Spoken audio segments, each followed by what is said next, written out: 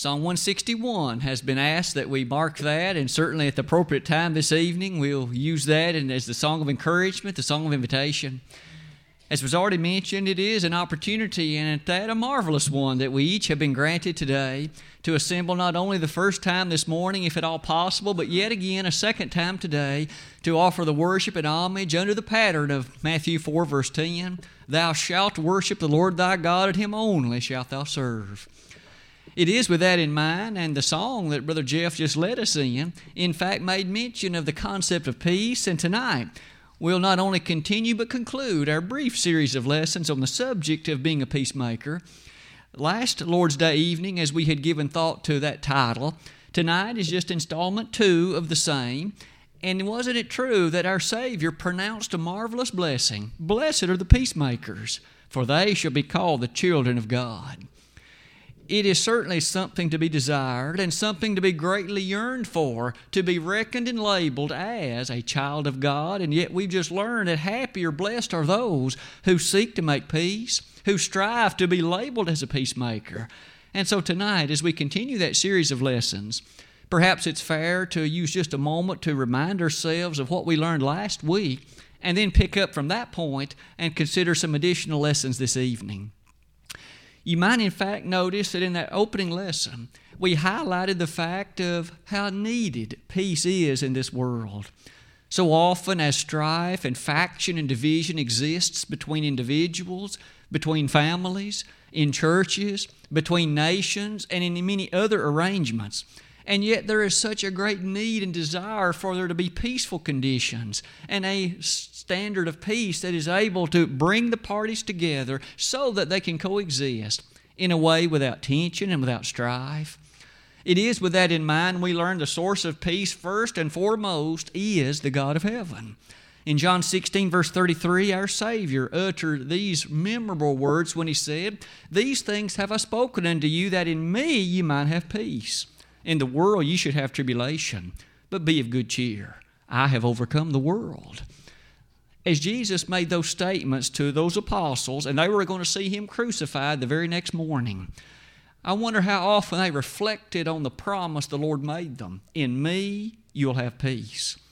But we also learned another valuable lesson, that peace and righteousness go hand in hand. In Psalm 85, verse 10, we particularly noted that righteousness and peace have kissed each other. A very close union, a very close and intimate relationship, if you please.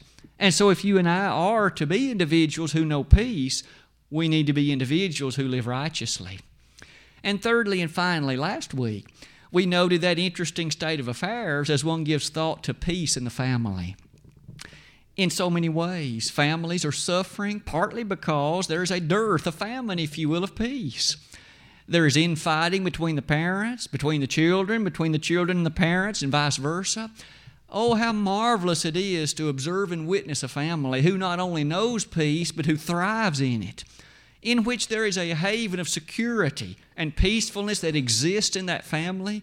It's easy to be seen among those families that enjoy it, and it's easy, of course, to appreciate how marvelous a blessing that really is. At that point, we concluded that lesson and prepared ourselves to look at the second installment, which we shall now enter into this evening. Being a peacemaker, blessed are the peacemakers, for they shall be called the children of God. I've numbered these particular lessons of tonight's subject following those of the previous one, and so part number 4, which is the first one we'll consider this evening, has to do with peace in the church. We looked again briefly at the close of the lesson last week at peace as it ought to exist in the family, but now let's consider God's spiritual family for a moment. Isn't it a tragedy of virtually unspeakable proportion when a congregation seems to be without peace?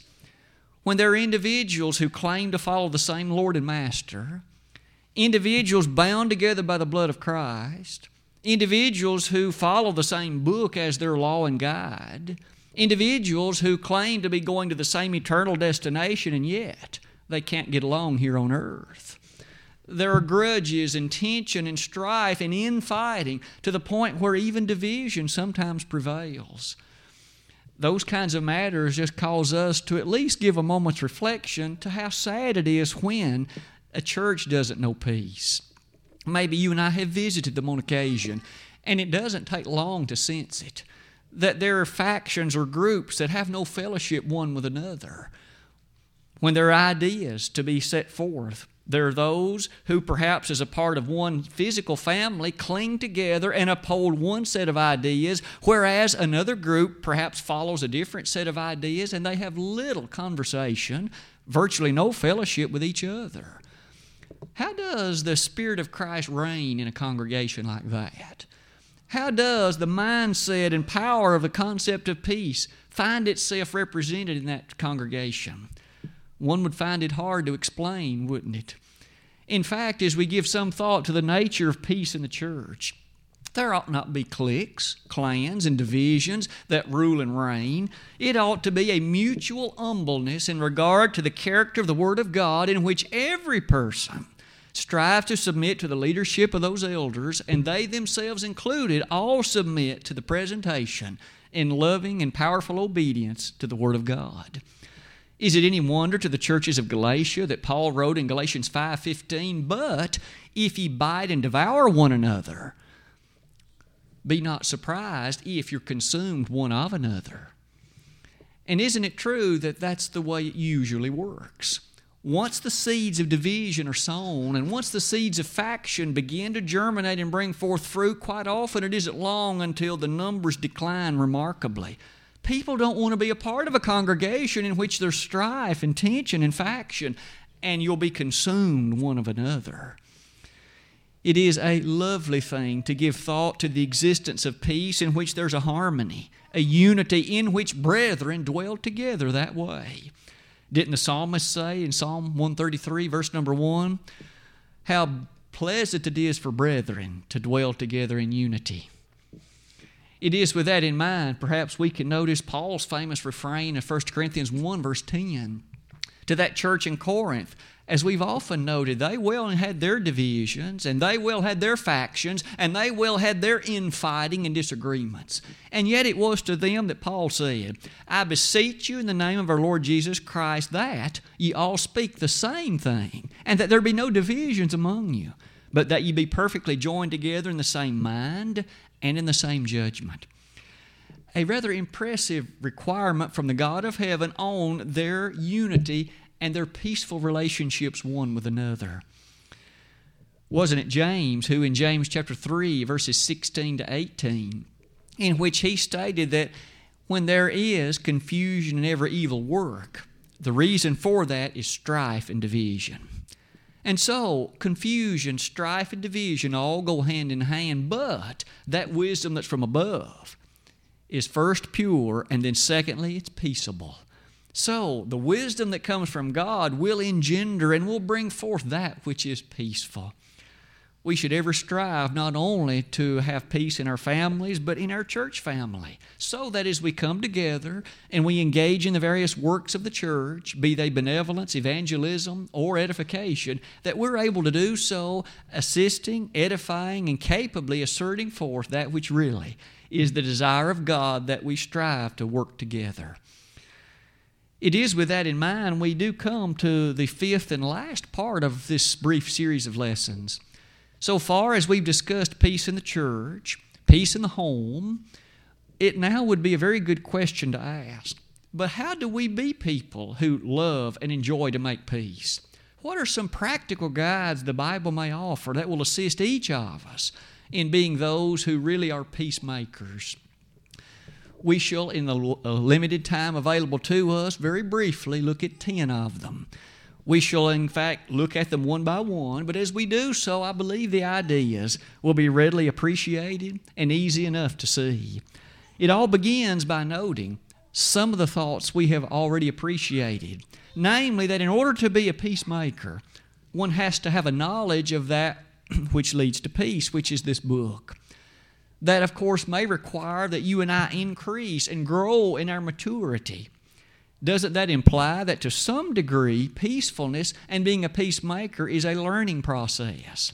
An individual who first perhaps has become a Christian, who perhaps may be young, may not be thoroughly acquainted with the teachings of the Word, and thus over time, as he or she learns more, they then would be better equipped to be those that can be called a peacemaker. That does highlight, doesn't it, the thought that I presented at the bottom. The desire that you and I should have to be likened unto those that would learn and mature and grow so that we can apply its teachings and in fact be peacemakers. But with that in mind, what are some of those specific teachings that in fact directly come before us? Here in fact is the first one. In order to be labeled or called a peacemaker, it goes without saying that one should desire peace. A person who doesn't desire peace will not exert any effort to see that such comes about. A person who has no interest in being a peacemaker will not conduct himself in ways with others so that a peaceful relationship would be likely to exist. That kind of person will be just as happy in a state of strife or a state of tension, or maybe in a state in which it's far less than what one might call peaceful. You might remember some of these passages, such as Romans 12, verse 18. If it be possible, as much as lieth in you, live peaceably with all men. And that passage alone asserts there must be a desire. If it be possible, as much as lieth in you. If you and I have not a mindset that desires peace, it's unlikely that peace will exist. Because just as soon as there's a disagreement, just as soon as there is some matter in which there's not full harmony of consideration, there will almost immediately erupt a fight, a more pronounced disagreement that may well lead to something that we aren't in any ways near excited about completing. We're just as happy to leave it in the state, in fact, of a lack of peace. It is in that regard that Peter reminded us in 1 Peter 3:11, seek peace and ensue it. And that word seek in the Greek literally means to be something genuinely wanted, to seek in order to find. In other words, this is something that you and I are given command to search after. It's not that we wait for it to come to us. We seek to make it happen to the degree that you and I are able to do this. Seek peace. Are you and I always as quick to seek a state of peace as we might? And these, of course, are suggestions for the Word of God that would be good in the church, in the family, even in other arrangements, to seek peace and ensue it. Sometimes in the workplace or otherwise, when there are circumstances that arise that are far less than peaceful, sometimes you and I can be one of the first to help take care of that by simply being the one to seek peace and ensue it. But that isn't the only word of advice. That, in fact, may require that you and I make changes in ourselves. If by nature of immaturity I haven't yet arrived at that point in which I long for or desire for peace, then I should strive to work upon that characteristic so that peace is something I do desire and something that would be longed for in your life and mine. Second word of advice, inasmuch as it appears in the Word of God, which relates really to one of those earlier points again, is that on which we think. It certainly is safe to say that the actions that you and I enter into and follow upon are actions that first began as a thought. Thus, if we guard our thinking, and if our thoughts are directed toward that which is holy and godly, then we will be less apt to have these thoughts that would engender a state of no peace or a state that's far removed from it. In fact, here are some passages, specifically the Philippians 4:8 verse, always reminds us, doesn't it? Therefore, brethren, whatsoever things are true, whatsoever things are honest, whatsoever things are just, whatsoever things are pure, whatsoever things are lovely, if there be any virtue, if there be any praise, think on these things. If our mind is thus attuned to matters that are listed in that listing, then we would be in a position to desire that which are the fruits of those things, and that's a peaceful relationship. It still is the case, isn't it, that in Isaiah, we read in chapter 57, verses 20 and 21, a statement about the nature of this matter of righteousness, when on that occasion the inspired writer said, "But the wicked are like the troubled sea, when it cannot rest, whose waters cast up mire and dirt. There is no peace, saith my God, to the wicked. Thus, if we think righteously, removing ourselves from those which are wicked thoughts, then our actions will be less likely to be wicked, and we, from the book of Isaiah, would be far more apt to enjoy a state of peacefulness and all the blessings that follow from it. In the third place, you'll notice, this is the last one on that slide, the removal or avoidance of whispering and gossiping and tale-bearing.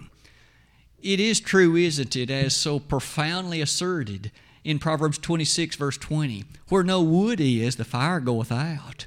And similarly, where the whisperer is not, the strife ceaseth.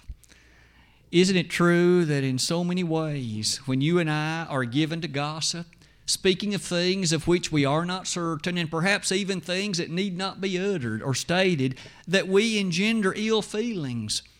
When others learn that you and I have been speaking about them, but we never spoke to their face, they are quick to distrust us, and they are quick to hold thoughts against us, and thus that leads to a division, and it leads to a disagreement, and it leads to a lack of peace. Is it any wonder so often when the murmuring ceases, unity can prevail, and peacefulness can also be that which is so readily found? When the children of Israel murmured so often and so much, remember, there was division among the camp. But yet, on those occasions, and albeit they may have been few in number, but when the murmuring ceased and they did obediently follow Moses, they were able to make progress, and they were able to be productive, and they were able to move more carefully toward the desired goal of relationship with God. It's also the case that even if something is true, it's not necessary that it be uttered. In fact, there are many occasions when you and I may become aware of something, but if it doesn't minister grace and serve to benefit, then there's no point in repeating it. Wasn't it true that Paul uttered these statements in Ephesians 4:29? Let no corrupt communication proceed out of your mouth, but that which is good to the use of edifying, that it may minister grace unto the hearers. Are those words that cross my lips and yours those that minister grace to the ones that hear? Or do they besmirch the character of someone else? Do they cause, in fact, reputations to be tarnished and marred needlessly? Then if so, those words are better unspoken. It might be noted that in terms of this third particular line of consideration, gossip and tale-bearing, matters that can greatly cause a dearth, a famine of peace amongst any group. But what about in the fourth place? Even beyond this matter, consider with me our own personal response at times. We should be individuals as commanded in the Scriptures to be ever swift to hear, but slow to speak. Sometimes many of us have an issue or problem with that. We're far too quick to speak and not nearly quick enough to be good listeners. And sometimes our mouth gets us into trouble. We say things that we later learn really we were operating on incomplete information, and thus that which we said turned out not to be right, but yet someone took it the wrong way, and someone concluded something from it that turned out not to be correct. We've all been in perhaps in situations in which we've seen that happen. Maybe we should take to heart in a more profound way those teachings in verses like Proverbs 18, verse 13, and James 1, verses 19 and 20. Wasn't it true in that James passage especially that James said, let every man be swift to hear, slow to speak, slow to wrath, for the wrath of man worketh not the righteousness of God. Isn't it still interesting that God gave us 2 ears but 1 mouth? Perhaps that numerical matter is simply to help us appreciate some important fact, namely, we should listen with great care. And then, upon careful listening and a thorough understanding of that which was spoken, then we're able to dispense, hopefully, some wise matters or wise statements concerning that which we have heard. In the next place, might we also notice the estimation or the esteemed quality that you and I are supposed to have for others. Selfishness is at really the heart of this one. It still is also true that one of the other major issues that can so often, at the most basic level, lead to a lack of peace is selfishness. I want it my way, and I really don't care what you think or what you might have in mind or what ideas you may have thought of. I want it my way. And as such, ultimately from that a division or at least a disagreement, perhaps a grudge follows therefrom because I act illogically. I act in a way that isn't according to good sound wisdom and good sense. You might notice that here we're reminded in Genesis 13 as well as in Philippians 2 verses 3 and 4 that we are to esteem others better than ourselves. We should each have a mindset of listening, and the idea that's best, it should be pursued regardless who suggested it and regardless who in fact might have been the one, because to God be the glory. Do we not read passages like that in 2 Peter 3:18? In light of that one, can we not remember that rather sorrowful state that existed at one point between Lot and Abraham? Or perhaps we should say between their herdmen. God had richly blessed each one of them. Their herds and flocks had grown to the point that there was strife that existed between the herdmen. And you might notice Abraham was a peacemaker. Abraham made the suggestion, you take which way you want, I'll take the other. There ought be no strife betwixt us. And may it still be that in our mindset today, in the church, in our homes, or otherwise. And thus, Abraham was not a selfish person. Perhaps as the elder, he had every right. Perhaps it would not have been inappropriate at all to make the affirmation, I'm going to journey in the direction toward the east. You can journey whichever way you like, Lot. But yet that was not Abraham's viewpoint. He, in absolute consideration of estimation for him, allowed him to make the first choice. Today, if you and I act selflessly, act in a way that is of loving character toward others, that will be noted, and it will strive to bring about a state of peace and a state of harmony, because ill will not germinate, but rather goodwill will be the order of the day.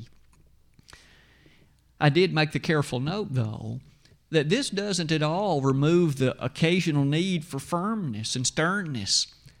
I'm not in any way suggesting compromise on doctrinal matters. If there comes a disagreement and something is unscriptural, then one must never compromise on that point. Hopefully, in careful, loving patience, one can show book, chapter, and verse and help show the other the error of that thinking. But when it's a matter of expediency, the careful and loving features associated with selflessness will certainly be an aid to assisting in the maintenance of peace. At the bottom, when there are those occasions, when a disagreement prevails, when individuals see things differently, and in those occasions when there seems to be an absence of peace, might we each note the responsibility that comes our way. When it is possible, seek reconciliation. When it's possible, seek that state of peace so that it may exist again. I've listed for us a passage in Matthew 5:24 that has to do with worship. If you and I come to the place of worship, Jesus made mention of it as the altar, and you remember that your brother hath aught against you, leave thy gift, go thy way, be reconciled to thy brother, then come and worship. That places a high responsibility upon each of us, doesn't it? If I recognize my brother has aught against me and I have exerted no effort to make that right, to find out what the cause of the problem is, to learn nothing about the nature of why there is no peace, then it's high time that I take the effort to strive and find out what it is. It may have been nothing more than a misunderstanding. It may have been nothing more than a misapprehension of what really was never even true. It is important for us to seek reconciliation. We read in Ephesians 4:26, be ye angry and sin not. Let not the sun go down upon your wrath.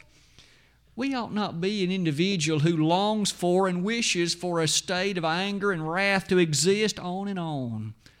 It may be the other person isn't happy to make peace. They may want the grudge to remain, but may you and I never wish it so to be. May we strive as much as in us to be those who live in accordance to peace. In the next place, we also notice this particular passage or this particular thought. There are occasions when the development of self-control is very, very valuable. Again, we likely have each been in circumstances when something wasn't planned. A particular something is not as if one with premeditation made it come about, but yet a situation arises, and then on the spur of the moment, someone does something or someone says something, and immediately a heated debate arises. It would be so much better, if at all possible, wouldn't it, to in fact allow the embers of time to remain for a bit, then perhaps return and discuss it later, when tempers have cooled slightly, when issues have come to be better understood. It is no wonder that some of these passages like 2 Peter 1:6 remind us of the Christian graces, how valuable temperance is. Add to your faith virtue, and to virtue knowledge, and to knowledge temperance. Element 3 in that list. That word temperance means self-control. I should not be one to fly off the handle, as that old saying goes, and jump up on someone, or if you please, to state it that way. But if at all possible, to control oneself. Maybe after a bit of time, then to discuss it with intelligence, and also to discuss it with a bit more logic and analyticity. Thus, self-control can be valuable. And in 1 Corinthians 9, verse 27, Paul hinted at that idea yet again when he said, speaking of himself, lest after I've preached to others, I myself should be a castaway. It's interesting the way Paul began that verse. He said, I keep under my body. Paul thus had to labor constantly. The great apostle had to exert constant labor on his own part to keep his body under subjection so that he would not himself be labeled a castaway despite the fact he was preaching to others. Paul's discussing temperance, isn't it? Controlling self so that he wouldn't say that which was inappropriate. It seems from Paul's background, as learned a man as he was, as scholarly an individual as he was, Paul probably, based on the text of Acts 26, was not one who would sit back very long and wait. He may well have been an impetuous person who would be quick to affirm the character of rightness or wrongness in someone else, but yet Paul said he had to, in fact, exert temperance so that that which he spoke would not allow him to be labeled as one who was falling aside from the truth, one who was a castaway in his own words. You might notice based on that we come to another lesson. This one from the book of Philemon. Intercede with love and biblical basis. I use that word intercede because that's what Paul did. We remember that Onesimus had run away from his master. He was a slave who had run away from Philemon. And yet in the imperial city of Rome, he came in contact with Paul, and Paul ultimately converted him by teaching him the truth, setting before him the need of eternal life, and this gentleman Onesimus obeyed that truth and became a Christian. It was based upon those matters that Paul penned a little letter back to Philemon and had Onesimus carried, in which he besought him to take Onesimus back, not as a slave, but as a brother in Christ. What a tender letter of intercession, in which Paul, interceding on Onesimus' behalf, helped ease his way back into his master from whom he had run away. Philemon might well have been rather angry, might well have been fierce and ferocious with Onesimus. He was a runaway slave. And yet Paul besought Philemon to take him back with kindness, with tenderness, and with understanding. He is a novice brother in Christ. You need to teach him, edify him, assist him in his growth in the truth. That is a marvelous and beloved letter, isn't it? No doubt it has touched all of us in many ways. May you and I intercede on behalf of others today when parties are at disagreement? Perhaps. When those occasions come, though, may we always do it in love. It's not that we should take sides simply because we know one better than the other. We should strive to do so because of our love for them and our love for the truth, and to always do so with the basis of the Bible in mind. It's interesting as one gives thought to that nature of peace. Certainly interceding can be dangerous if one isn't thoroughly aware of each one of the circumstances and situations. But when that opportunity affords itself, May we with love strive to again make peace among brethren. You'll notice one final thought in that is the procession with care leads us to notice that that's what Paul did. His letter, the book of Philemon, is a very tender and touching book. Paul does not command Philemon to take Onesimus back. He says, by apostolic right, I could have. But I thought it far better if with your own mind you chose to accept him back, knowing the kind of individual that he now is. Isn't that tender diplomacy? That is a stroke of heavenly genius for Paul to have been able to pen that letter in that way. You'll notice near the bottom, we come to two more lessons. These, you'll notice, are worded differently than the others that have preceded it. All the others were positive admonitions. These are negative ones. And they, in fact, directly come to you and to me. They come at each of us in our moments that are perhaps weakness.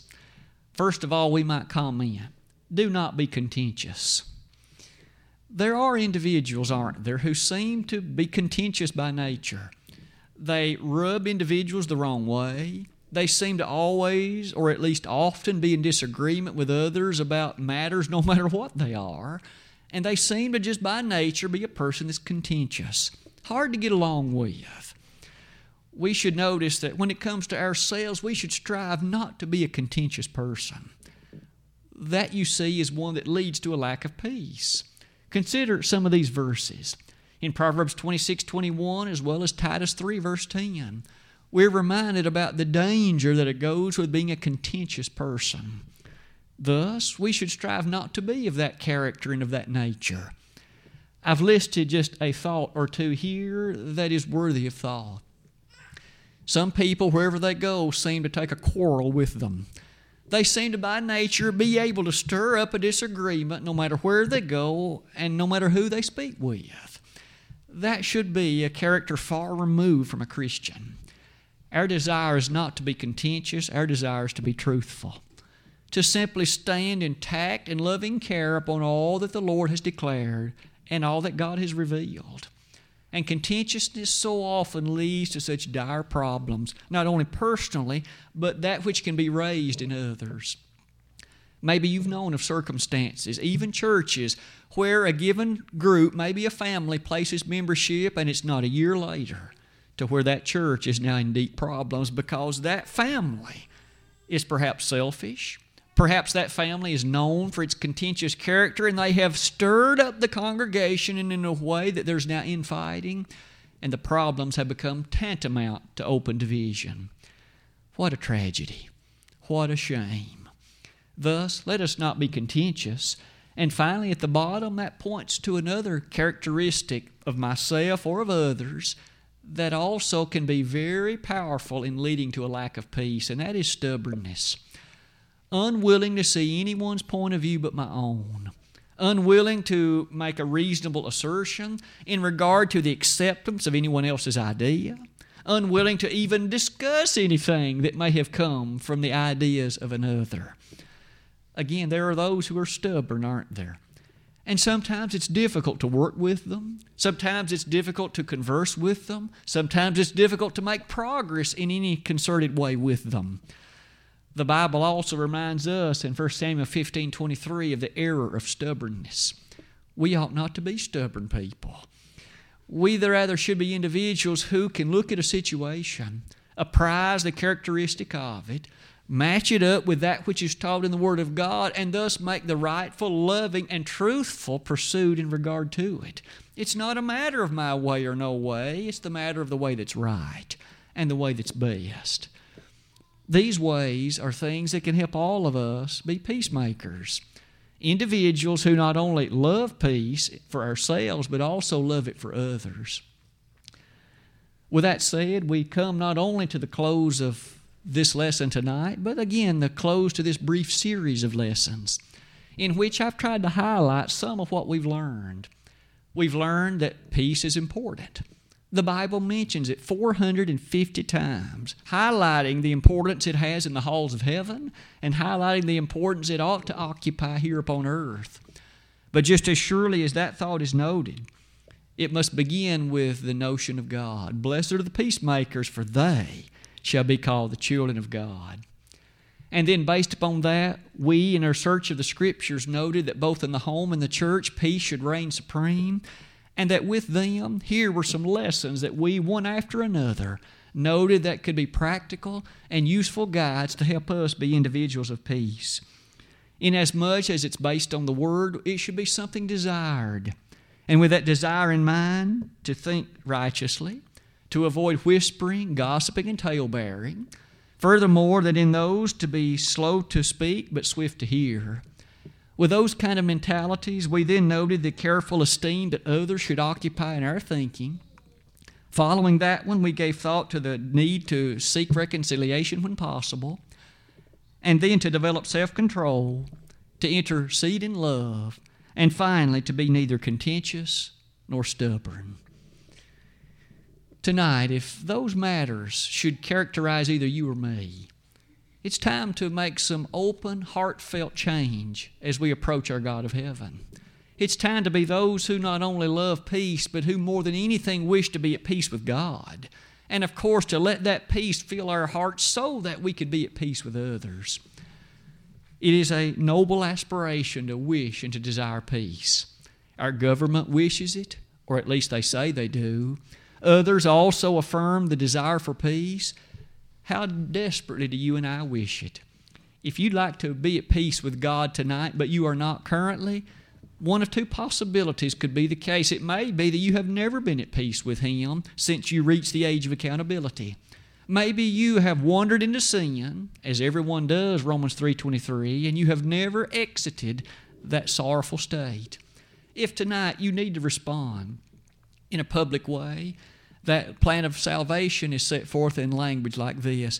Believe Jesus to be the Son of God. Repent of your sins, confess the glorious name of the Christ as the Son of God, and be baptized for the remission of sins. If we could assist you tonight, all things are ready, and we would be happy to do that. However, if you once have known peace with God, but you have allowed it to lapse from you, perhaps gradually over time you just wandered along that wide way that leads to destruction and doom, it's time to come back to be at peace with God. You may perhaps need not be rebaptized. In that state, you may only need to make confession of those sins that have marred your way since that time, and we again could pray with you and for you. As you confess and repent of them, God will forgive you. If tonight we could be of assistance to you in either of these ways, we would only ask you let us know in the way we could be of help while together we stand and while we sing.